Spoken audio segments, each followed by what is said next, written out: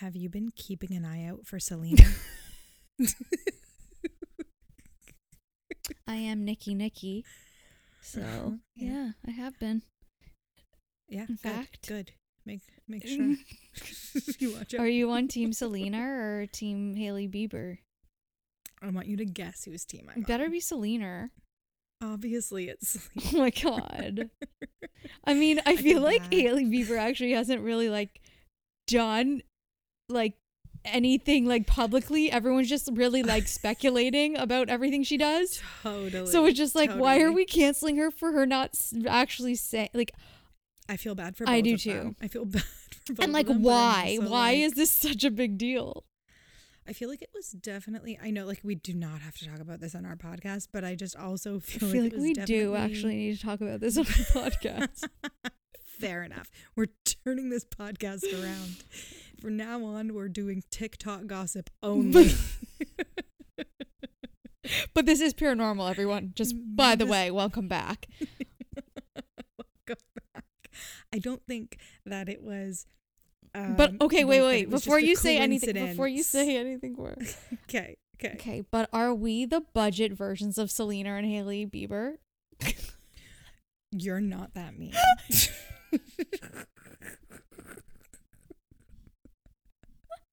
You're not that mean. You're a little mean. Wait, who are we being mean to? Us? No, Hailey is mean. She's a mean girl, I think. I think she's a mean girl. Oh, sorry. Were you referring to yourself as Selena? No, I was referring to myself as Hailey Bieber. That's what I thought. I didn't mean personality-wise. I just meant right now we've got like a blonde and a brunette in a room. And I feel like you know, you're a little bit, in separate rooms, but still. I just feel like we could be the compare and contrast of those two right now. But no, I'm not that mean. I also just feel like she's a child. No. Like she's just a young girl who like, I really just need, so this is about horoscopes, which we will lead into. Okay. So Justin Bieber is going through his Saturn return right now. And I think shit is going to go down with him and his mental just awareness of life. Because so when I was in I was like 24ish, I was like single for a while, whatever, and then I met someone around 26, so like 2 years later, and I really honestly should have just stayed single. Like I didn't need to be spending my 20s in a serious relationship taking care of a man. Like I didn't need to be doing that. Not that I took... Is this the man you brought to my wedding? Yes. I'm so sorry. I don't care. Yeah. It was fun. It was still fun. Yeah, for sure. Like no problem. Like it was fun. But no problem. I just think that I could have been really like focusing on myself and my life without that person in it. Like it wasn't necessary. But because I think I was at an age where I just felt like a lot of people were in committed relationships, and that was the thing that you kind of did. And you don't really have that much else going on in your life. So like that stuff seems to fill the void a little bit. But I realized during my Saturn return, which was 29, something just went off in my brain. Like it literally went off, and I was like, I don't want this anymore. My focus is developing myself and my life. And like, I know Justin Bieber's in a different phase of his life because he has a little different tax bracket. So he has different needs in life. He's already met a lot of the things that I needed to accomplish at that time. However, it was more than that. It was more about understanding myself. And understanding what made me happy, and realizing that wasn't what was going to make me happy ultimately. And I just wonder if this whole, this rash thing with Hailey Bieber getting married, blah, blah, blah, all of that is going to catch up to him. Like I'm very, very interested. And like the astrologers on TikTok are theorizing very this. Quickly. What? Oh, yeah. I need to get, because I'm very much in the Selena Haley TikTok right now, but the people that I'm seeing are very much more like, look at all these tweets Haley used to write about Justin, and look at this, and like, I would love to see the astrology side of this whole So that's situation. what I'm seeing. So I was just like, okay, let's see. I have a question. Yeah, question. Your Saturn return, does that only happen on your, like, when you're 29? It usually happens. Like it usually cyclical happens thing? in your after 27 to 30 is usually the time frame that it happens in. Interesting. It depends. There's something happening for Geminis and Leos right now, and like a bunch of other signs that are like, we're about to go through it again. What? Really? Yeah. They just told me that I was going to be fine finally. I know. You are. Not. There was like a bunch of things. I can just tell. Okay, no, you're good. Leo placements. You were in a setback for 3 years. It's ending in March. That's what I thought. I thought by March 7th, things are supposed to get a little bit better. You are. Sorry, you are. It's not you. It's me. Something bad's going to happen to me. Okay. But I also have heavy Leo placements. You do. So this is so why it might it's offset. confusing. It might offset your bad. We'll see, because it says Leo placements. Oh. It doesn't say like Leo suns. It says Leo placements. Got it. Right? So Leo placements, good things are about to happen. You've been grinding for like 3 years. Fucking right, I have. And like it's about to pay off, basically. Okay. The grind is about to like pay off big time, is what she's saying. Mm-hmm. And then there's Aries, Cancer, Capricorn, and Libra. They're about to be very lucky. They're the luckiest signs, and they're going to have a lot of luck coming up in March. Okay. Anything that they manifest or work towards this month, they're going to be successful in, she's saying.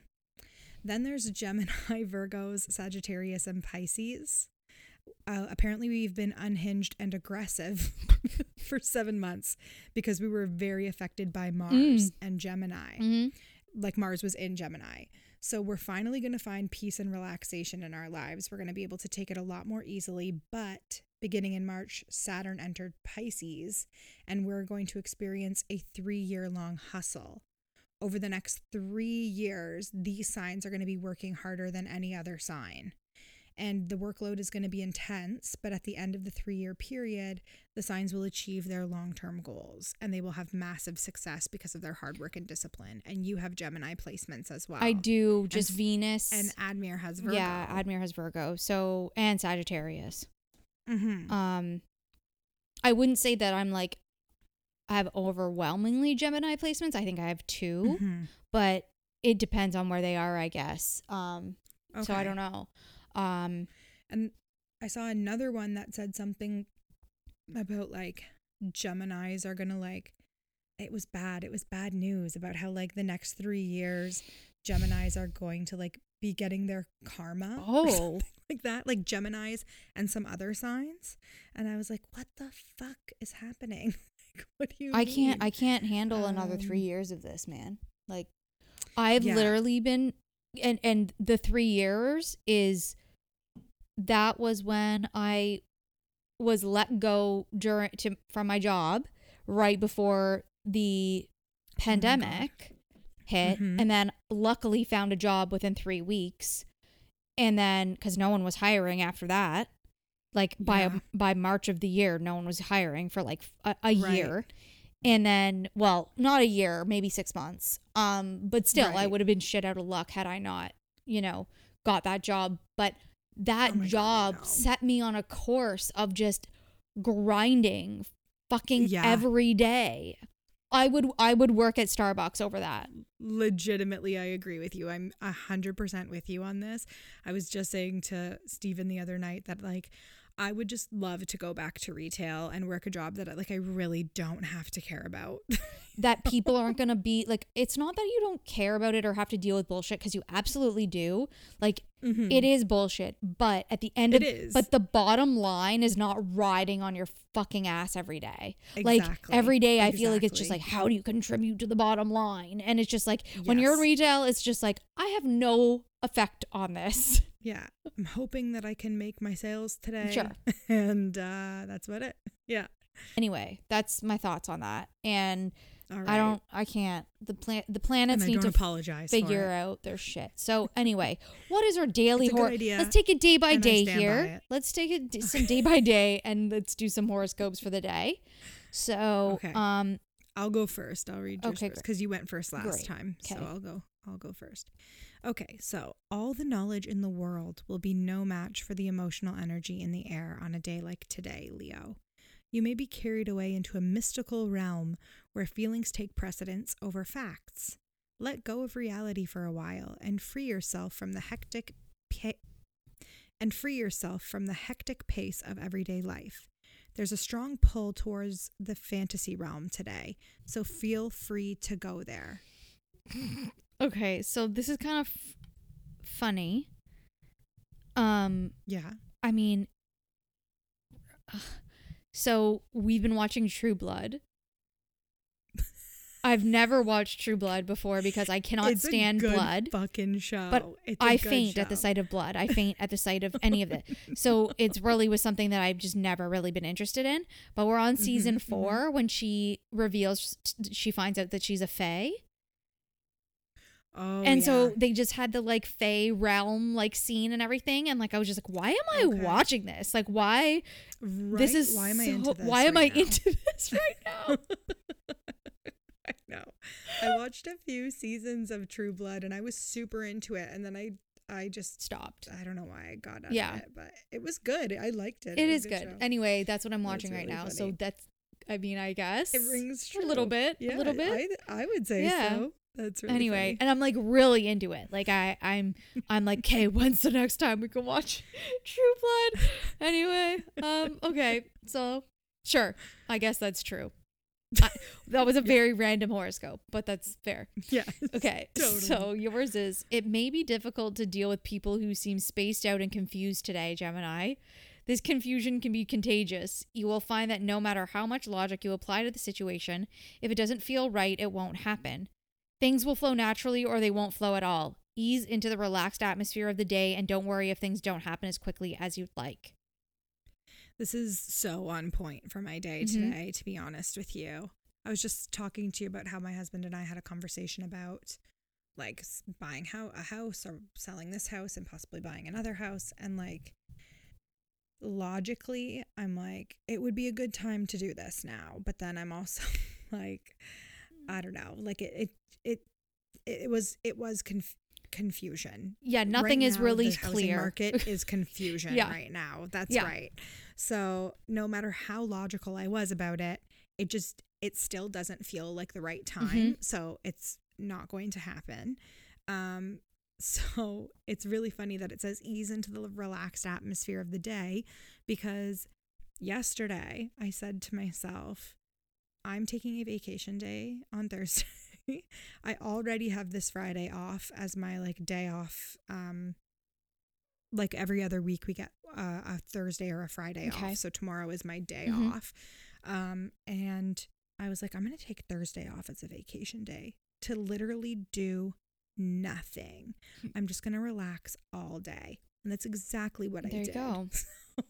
And it was lovely. I dyed my hair myself out of a box. Did you give your kid to your mom? Yeah, he did. He went to my mom's house all day today. Oh, you because didn't I work? had a self-care day. 150%. Amazing. I worked for 1 hour and billed them overtime for it because it's my vacation day. Okay. And my boss was like, not a problem at all. Like at 9 a.m. I logged on. I did an hour of work while I drank my coffee. My kid went to my mom's for the day and I stayed home and I dyed my hair and I put a hair mask on. Yeah. Sometimes you just and I knit need to fucking and watched true crime documentaries all day. And it was glorious. It was such a good day. And I feel relaxed and rejuvenated, and I'm ready to go tomorrow for like my appointments and shit that I have booked tomorrow. Okay. But I needed it for my own mental well-being. That's fair. I was feeling so burnt out and so like I did not feel like a human being anymore. I get it, so man. I was like, I just need a day to just focus on myself and do whatever I want to do, and that's what I did. Cool. So, yeah. All right. Well, okay. You're gonna go first, yeah? I'm ready. Yeah, okay. I'm ready. I'm ready. Can light it up.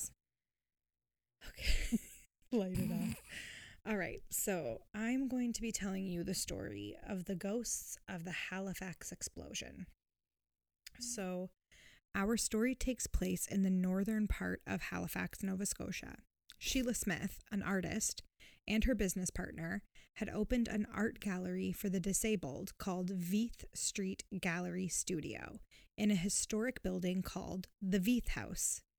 It was a replica of an orphanage that had been destroyed by the Halifax explosion. So, what's the Halifax explosion? Because I never heard of it. Mm-hmm. What it was on the morning of December 6, 1917, the French cargo ship SS Mont Blanc collided with the Norwegian vessel SS Imo in the waters of Halifax, Nova Scotia, Canada. The Mont Blanc was laden with high explosives. It caught fire and exploded, devastating the Richmond district of Halifax. 1,782 people were killed, largely in Halifax and Dartmouth, by the blast. Debris, fires, or collapsed buildings, and an estimated 9,000 others were injured. The blast was the largest human-made explosion at the time. It released the equivalent energy of roughly 2.9 kilotons of TNT. Jesus. So it was fucking massive. The Veith House Orphanage was one of the buildings that had been destroyed in the blast. The orphanage was rebuilt not long after the destruction of the first one because an orphanage was needed so desperately. When Sheila had first started working at the Veith House, she had heard whispers about the ghost boy. She didn't really think much of it, and in fact, she thought that it would be kind of neat to see or hear something. One day when Sheila was upstairs in the house by herself, she was cleaning up, and she noticed that the room had gone dead silent. And she Can I leave that in? Okay. Yeah. Sorry. And she meant dead silent. She didn't hear any creaking of pipes or of floorboards, no sound of the wind outside, nothing. And no sooner did she realize the silence did she hear a child calling her name. Sheila! She said it was a very distinct and very clear voice. Mm-hmm. She turned around and didn't see anyone or anything, so she continued doing her work of cleaning up the room that she was in. And that's when she felt a chill on her back. She said that she could feel that the air had gone different. That's when she heard giggling and the running of children's footsteps. She ran out to the hallway to look and see if there was anyone in the hallway, and it was empty. Mm-hmm. But the sound of giggling and running footsteps back and forth through the hallway continued right past her, as if a child was running back and forth, like wearing an invisibility cloak. Cool. Like right in front of her Harry face. Potter. Probably. Yeah. Yes. Sheila said that she was so scared. She was holding a pen in her hand and she was gripping it so tightly that she heard it crack. So this brings her back to like, oh my God. She turns around. She goes back into the studio that she had just been cleaning. Mm-hmm. And she looks down and there's paper that's left over from when people were doing artwork that day, didn't clean it up. Okay. And that's when she sees fresh child-sized handprints in paint all over the blank pieces of paper that had been left in the room that were previously blank. Now they are not blank. She folds up the papers with the handprints and puts them away. Sometime later, like a time in the future, she goes to find those pieces of paper with the handprints on them and they're gone. They disappeared. Mm-hmm. One year, she had a Christmas party at the Veith House, and while she was getting the food and drinks together, she heard the same giggling and footsteps running around. She went to look to find out where the child was, and she finally sees the ghost boy. And at first, she did not realize that he was a ghost. The first thought that popped into her head was that his clothes looked outdated, but she thought it was just the style that his parents had chose to dress him in.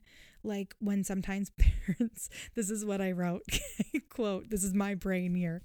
Like, you know how sometimes parents dress their children up in an outfit that makes them look like a sailor, or they'll dress them in like suspenders and a paperboy cap or something, you know, like that. So she was like, okay, it's like a Christmas outfit. Sure. Thought. So she asked the little boy where his parents were, and he tells her that he doesn't know where his parents are. So she says, well, they've got to be here somewhere. And he says, I don't know where they are. So she tells him not to leave the area that he's in and not to play on the stairs that were nearby. She tells him she's going to go find his parents. So she goes back to the Christmas party and she's asking every single person in attendance one by one if they had brought their small, young, blonde child with them. And every single person at the party said no. She goes back to the spot where she found the child playing and he was gone. And I guess at the house, they had photographs of the children who used to live at the orphanage, and she found him amongst a stack of photos of the children who had passed away in the Halifax explosion. Shit. She said that it was undeniably the same little boy that she had spoken to. Neat. Right? Late one afternoon. Well, I mean, he could have been a demon, so I'm just glad that we didn't go in that direction. You're right. You're absolutely correct. Late one afternoon, Sheila was in the studio and she remembered because there was an electrical storm outside. And on one side of the building, the trees were touching the window, and she remembered thinking that the window was going to come through if the wind got any harder. And there was a huge flash of lightning. She's talking there to her business partner, and she again feels the air change. And what Sheila assumes is that because of the electrical storm, there was so much electricity in the air, which means extra energy floating around, that the spirit was able to use this energy to start to manifest itself again. The little boy started appearing out of thin air right before their eyes. She could see him standing in front of her, and then he walked right through her. She kind of like doubled over when this happened. And then it happens again, but this time he walks through her from behind. So like where he just walked to and then back again.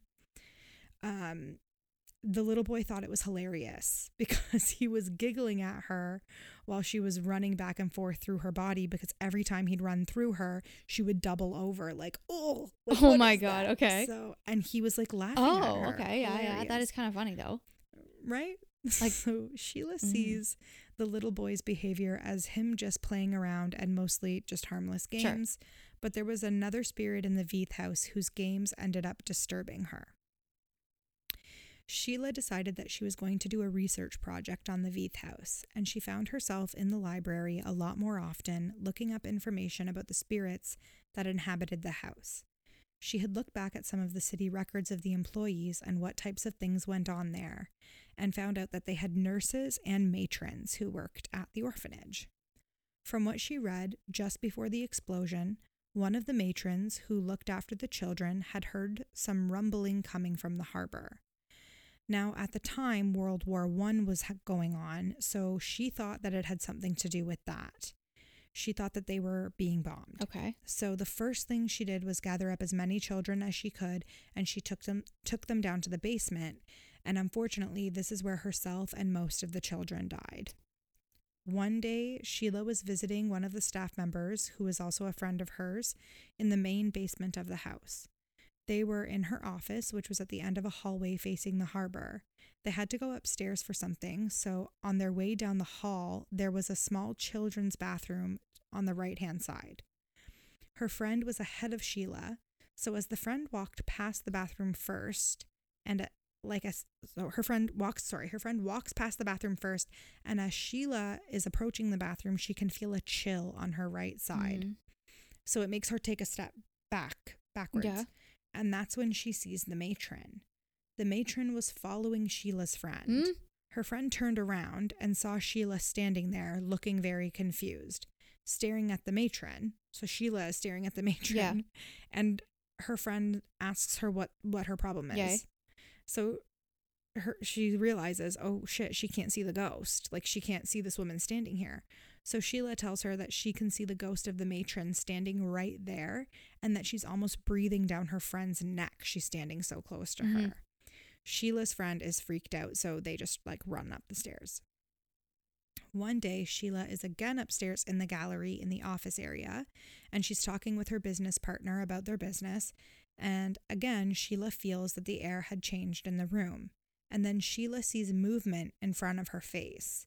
And she said that she kind of had to step back for a second because she couldn't really understand what was happening. She explains that it kind of looked like a heat wave that you see coming off the pavement some days. So she steps back to try to get her brain to like wrap around what it is that she's looking at. And then she realizes what's going on. She said it went on for about 30 seconds, so it was more than enough time for her to fully comprehend what it was that she was looking at. At this point, her friend asks her what is going on, and Sheila is kind of like, "What do you mean?" And her friend tells her, "Well, you just went really pale and are looking at me really weird." So Sheila says to her, "Do you really want to know?" And her friend wants to know what's up. So Sheila tells her that another person's face, the matron, had been overlaid over top of her friend's face, as if the ghost was trying to change her friend's face into her own face. Jeez.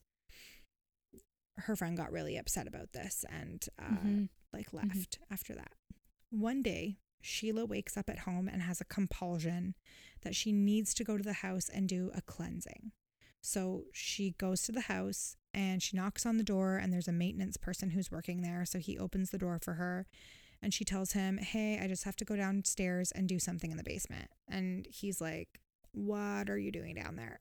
So she fully tells him, "I'm going to tell you the truth. I'm going down there to do a spiritual cleansing." She told him that there's some souls in this place that just shouldn't be here, and I thought I would try to send them on their way. So they go downstairs to the sub-basement, and all Sheila has with her is a lighter and a piece of sweetgrass. It looked like sage in the episode, but they were calling it sweetgrass. So she lights the sweetgrass, and she asks the spirits if they could lend her their attention. And then all of a sudden, it felt like feathers or fingertips very lightly all over her skin, all at the same time. And it's moving all over her body, so it felt like there were many fingertips all over her body, moving very faintly. She said it was very strong but very gentle. She could hear voices far off speaking softly. There were a lot of voices, and it kept growing louder, and she could tell that more spirits were joining. She could hear a lot of young voices, like children's voices, and she could see the little boy. The little boy seemed to be distracted and looking at something, and Sheila had this feeling that he was looking at a doorway to the other side. And then out of the shadows, a stevedore appeared. And for those who don't know what a stevedore is, because I did not know what it was, it is a person employed or a contractor engaged at a dock to load and unload cargo from ships. She felt like she should have been scared, but for some reason she wasn't. She said the stevedore was a very, very large man, and all she could smell on him was blood. She realized that he had died at the orphanage too, but he was a stevedore who was working down at the harbor. That's when it popped in her head that in the explosion, his body had flown that far from the harbor into the orphanage, and he died in the orphanage in the rubble. Sheila said that he was very confused and very angry, but that he began to settle down, and so did the rest of the spirits. She said you could hear it and you could feel it. It was almost like a buzz in the air. Once she got all of the spirits in the same area, she put forth to them that if they wished to get out of here, there's a way. Her final words to them were that they were free to go now. And then it was dead silent again. All of a sudden, a huge gust of wind came through the basement. All of the spirits were finally going home where they belonged. Sheila at this point is feeling really good. She feels like she helped the spirits pass on to the other side. And when she looks up, she sees the matron is still there. The matron wanted to stay. And so Sheila thought if she wants to stay, she can stay. And that is the story of the ghosts of the Halifax explosion. Wow. And the ghosts of Veith House, really. Crazy. Right? I'd never heard and of my it. source was me either. My source was an episode of Ghostly Encounters. Nice. Yeah. Nice. Cool. Well, we'll take a little break, and I've also got some ghosts of a disaster as well. So yeah, we're going to keep on theme for that. It's a different type of disaster, but yeah.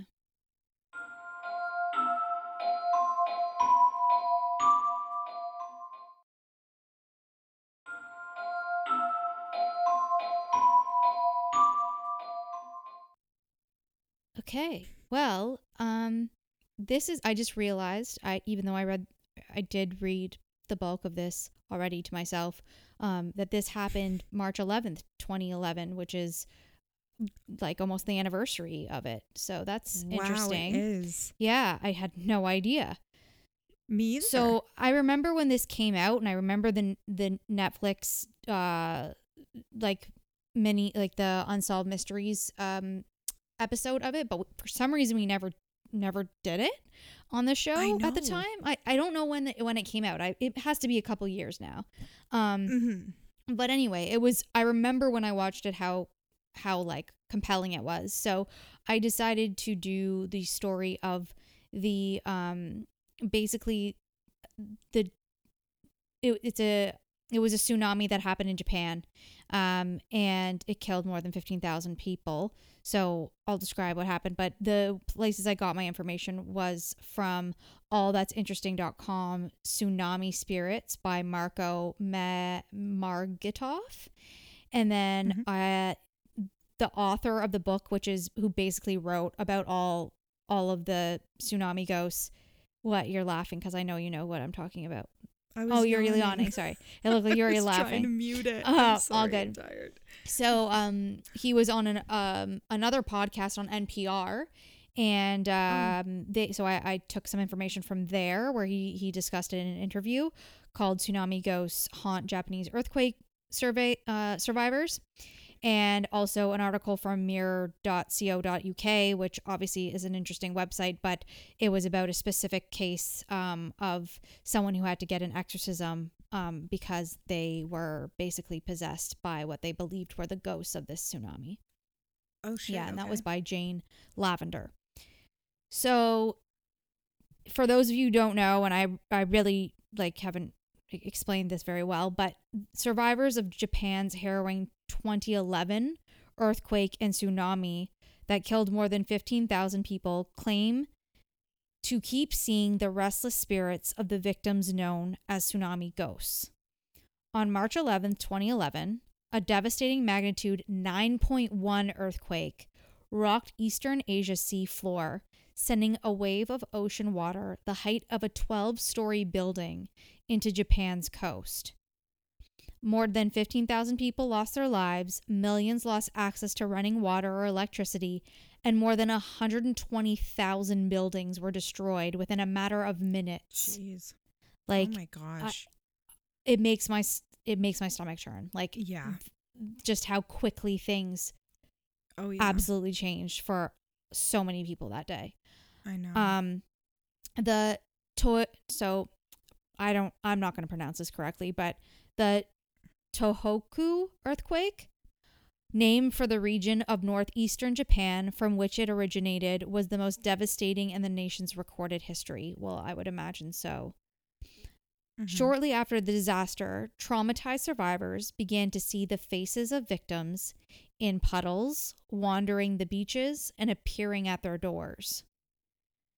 Disquieting figures drenched in water were also seen hailing cabs, only to disappear once they climbed into the back seat. And these weren't one-off sightings. Residents all across the hardest-hit cities were reporting such apparitions. British reporter Richard Lloyd Parry explored the widespread phenomenon of these tsunami spirits in his nonfiction book, Ghosts of the Tsunami.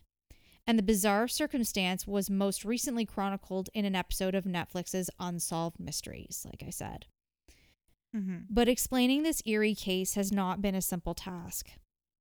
One must consider how Japanese culture, collective grief, and perhaps the truly uncanny work together to create these tsunami spirits. One thing is clear, however, these tales are as hair-raising as they are dumbfounding. It was 2:46 p.m. local time when the earthquake started.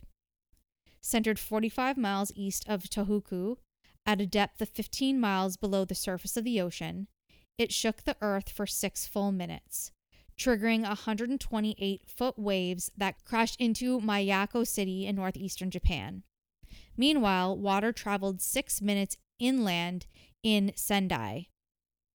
A total of 217 square miles were flooded, which included the destruction of hospitals, schools, businesses, homes, railways, and everything else. Perhaps most devastatingly, the tsunami also caused a cooling system failure at the Fukushima Daiichi nuclear power plant, leading to an infamous meltdown. Japan's Reconstruction Agency estimated that the financial damage reached $199 billion. The World Bank, meanwhile, estimated the total economic cost to be $235 billion. Holy. In the 65 years after the end of World War II, this is the toughest and the most difficult crisis for Japan, said then Prime Minister Naoto Kan. But as Japan forged ahead with its reconstruction, the disaster lingered in supernatural ways. Richard Lloyd Perry had lived in Japan for 18 years by the time the natural disaster occurred, and he was surprised to learn that the nation was more superstitious than he thought. According to Perry, seeing a tsunami ghost in the months following the earthquake was not rare.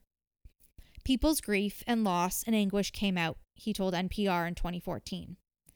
And what also came out after a few months were stories of ghosts and hauntings and supernatural events to the extent that it almost seemed like an epidemic. In 2016, a graduate student of sociology named Yuka Kuru traveled to one of the cities most ravaged by the disaster, Ishinomaki. She focused specifically on the town's cab drivers, who claimed to have picked up passengers that turned out to be tsunami ghosts. The city suffered 3,097 deaths and reported 2,770 missing persons. A whopping 50,000 buildings had been destroyed there as well. The decimated city saw most of its population relocate, with aimless cab drivers hoping for the best on their shifts. Out of the 100 cabbies Kudo prodded for supernatural stories, 7 volunteered.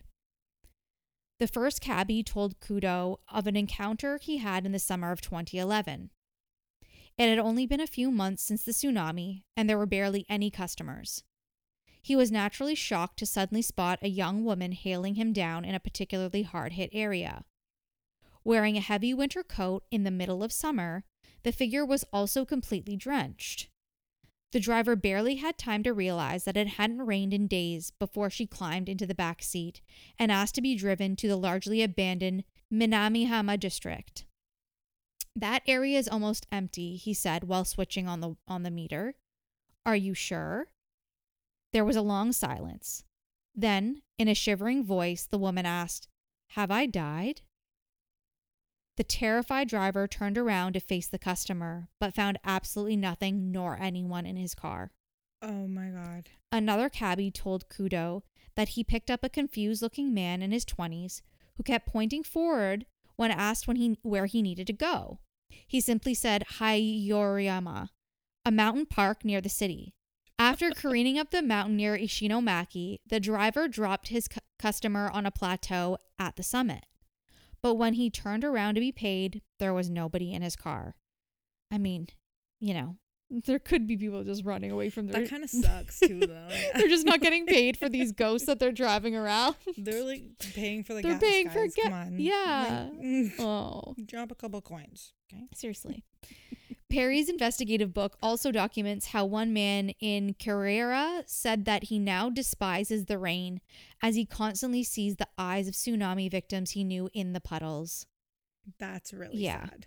The ghost of an old woman is said to haunt a refugee home in Onagawa and to have regularly sat down for a cup of tea there. The cushion that would be left out for her was purportedly soaked in seawater every time her visits were over. So she would sit there and it would be drenched like with a ghost, like water from a ghost. Jeez. One fire station received incessant calls until the firefighters drove to the caller's ruins to pray for the dead.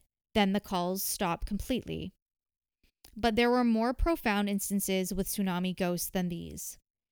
Perry also spoke with Buddhist priest Reverend Teo Kaneda, who told him about a man named Tashaki Ono, whose name isn't actually that, but he wanted to go anonymously, who became possessed. Kaneda and Ono both lived miles from the coastline where the worst of the disaster had occurred. While Kaneda helped countless people properly bury their loved ones, Ono stayed away from the disaster zone until he finally went on his own to face it months later. After seeing this monumental loss and devastation along the beaches, he returned home and had dinner with his family. Afterwards, he went into the backyard and started rolling in the mud, speaking in guttural, aggressive way, and his family was mortified. The next day, he had no recollection of what he had done. And this continued for 3 days. He was talking in a strange, guttural way, threatening violence, talking about the dead. His family were beside themselves, and they eventually persuaded him to go to the priest who recited the Buddhist sutras and drove out these spirits, and he felt a lot better soon after that. For father of two, Shinichi Kamada, the frightening phenomenon following the tsunami seemed all too real when he and his children tried to rebuild their lives. He had escaped the waves that had destroyed his home and later salvaged 2 Buddhist statues from the wreckage. But when he brought them back to the temporary housing where he lived, he said strange things began to happen. He claimed his 2 children suddenly got sick, and an inexplicable chills seemed to follow the family through the house. Yamada explained, "A couple of times when I was lying in bed, I felt something walking across me, stepping across my chest." The worried dad, along with many others in the aftermath of the tsunami, felt there was only one place they could turn, to an exorcist. So these priests began conducting exorcisms on these people, with one saying it doesn't matter whether ghosts really exist or not. What matters is that these people were in pain and they needed help to cope and survive. And while there's no clear-cut answers to these incidents, perhaps a closer look at the history of Japan's relationship with the spirit realm can provide some insight into the tsunami ghosts. Japan has a long-standing cultural relationship with ghosts, or yuri. In the Shinto religion, which means literally the way of the gods, and is the indigenous faith of the Japanese people, spirits inhabit all things animate and inanimate. Many Japanese came to believe that because the tsunami took place before they were ready to die, their restless spirit still wanders the plane of reality. And despite global polls suggesting that Japan is one of the least religious nations on the planet, Perry has come to learn otherwise. "I hadn't realized how real and alive the cult of the ancestors and the cult of the dead is," Perry reported. "The other thing I learned is something I should have known anyway, but that grief and trauma express themselves often very indirectly." Perry believes that Ono is one such example of this. Even though Kaneda performed an exorcism on him, as well as many others who believe they were possessed by tsunami spirits, Perry is unconvinced that the supernatural is really behind this phenomenon. But he did agree with Kaneda on the principle that these spirits are real to whomever believes to have seen them, and in that context should be taken seriously. "He never said to me he didn't believe them. He said what matters is people believe them. It doesn't really matter whether you believe in ghosts. What's real is the suffering and the pain." Perry theorizes that the widespread phenomenon of tsunami ghosts is likely the manifestation of a nation processing its collective trauma and grief. Coastal towns across Japan have indeed found other creative ways to grieve. For instance, the town of Otsuchi installed a phone booth called Phone of the Wild atop a hill overlooking the ocean that allows those in mourning to send messages to their loved ones in another realm. Dr. Charles R. Figley of the School of Social Work at Tulane University confirmed that trauma shared by the masses often produces strange collective reactions. It is not uncommon for fellow survivors of catastrophic loss and dislocation to have common reactions, be they paranormal sightings, sounds, or smells. Ghosts, for some, are more tolerable than the void created by death. And that is the story of the earthquake and tsunami from Japan in 2011. And that's so sad. The paranormal ghosts and tsunami ghosts that came from it. I trust the cab drivers. I was going to say, the cab drivers, they've got nothing to lose here. Nothing to lose. And they're not going to go and freaking drive around for free. No, definitely not. You know?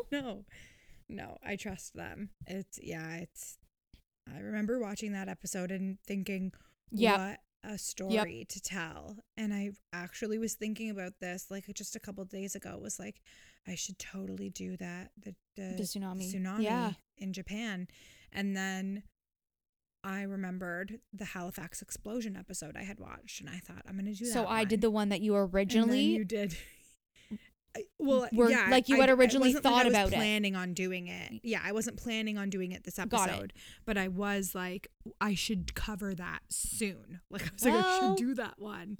But I'm glad you did it, because it was a good themed episode. It was good. It is. It really is. And you did a great job telling it. Thank you. I mean, it was a lot of words that are not in our native English dialect of speech, but I tried my best.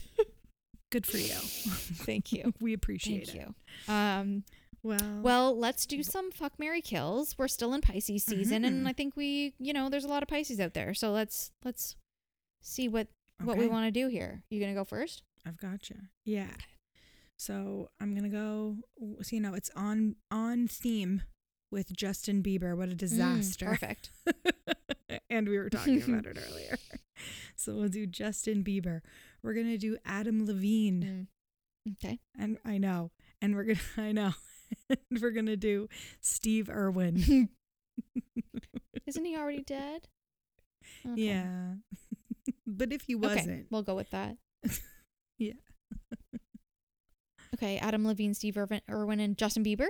Yeah. Okay. Okay. So I'm going to kill Adam Levine. Yeah. Naturally. Yeah. I am 100%. going to sleep with Justin Bieber and marry Steve Irwin. This is the right answer. It was an easy one. It was an easy one, for sure. Do not want to be Hailey Bieber. Thank you very much. Not right now. No, definitely not. I wouldn't want to be her right now, but I also wouldn't want to be married to Justin Bieber. Okay, so mine are Millie Bobby Brown. Oh, okay. Drew Barrymore. Okay. And Olivia Rodrigo. Oh, I love all of them. I know, it's a tough one. Damn it. I'm going to. So yeah, I'm gonna have sex with Drew Barrymore just because I feel like they're just too young for me. I need somebody a bit older to I get it. With. Yeah. And then. But you can marry a child bride. Yeah. I'll marry Olivia. No, I'm not. I'm gonna marry my child bride, Millie Bobby Brown, and I'm gonna kill Olivia Rodrigo. That's my final answer. Yeah, I think you're right. I can't sleep with Olivia or Millie. They are too young for me. Too young. And I think of all of them, Olivia is the only one I'd be like okay with killing. So I'm gonna keep. I'm gonna go with yours. I like her. I just don't know her enough. Like I don't really know her. Because I know Drew and Millie really personally, so I feel we're very close. I feel like I can't do that to them. They might be really upset when I speak to them next. So. And I heard that Olivia and Taylor might be beefing, and I have to stick with my girl Taylor. I'm gonna be honest. I was okay with killing Olivia because I knew that her and Taylor were friends, and I was just like, and I was like, yeah, I'm like, I can knock one of Taylor's friends out. That's fine. Trying to free up a spot on her friendship for you, for yourself, for you. I'm doing it for you. Thanks, Angel. I'd love to hear about the beef though, but I think we need to wrap up this episode. So.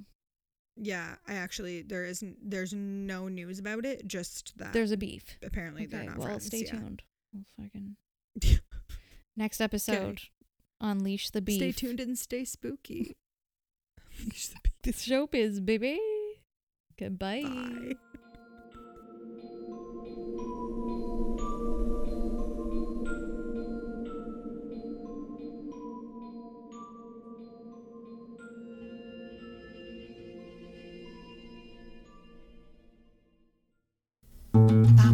This podcast has been brought to you by the Sonar Network.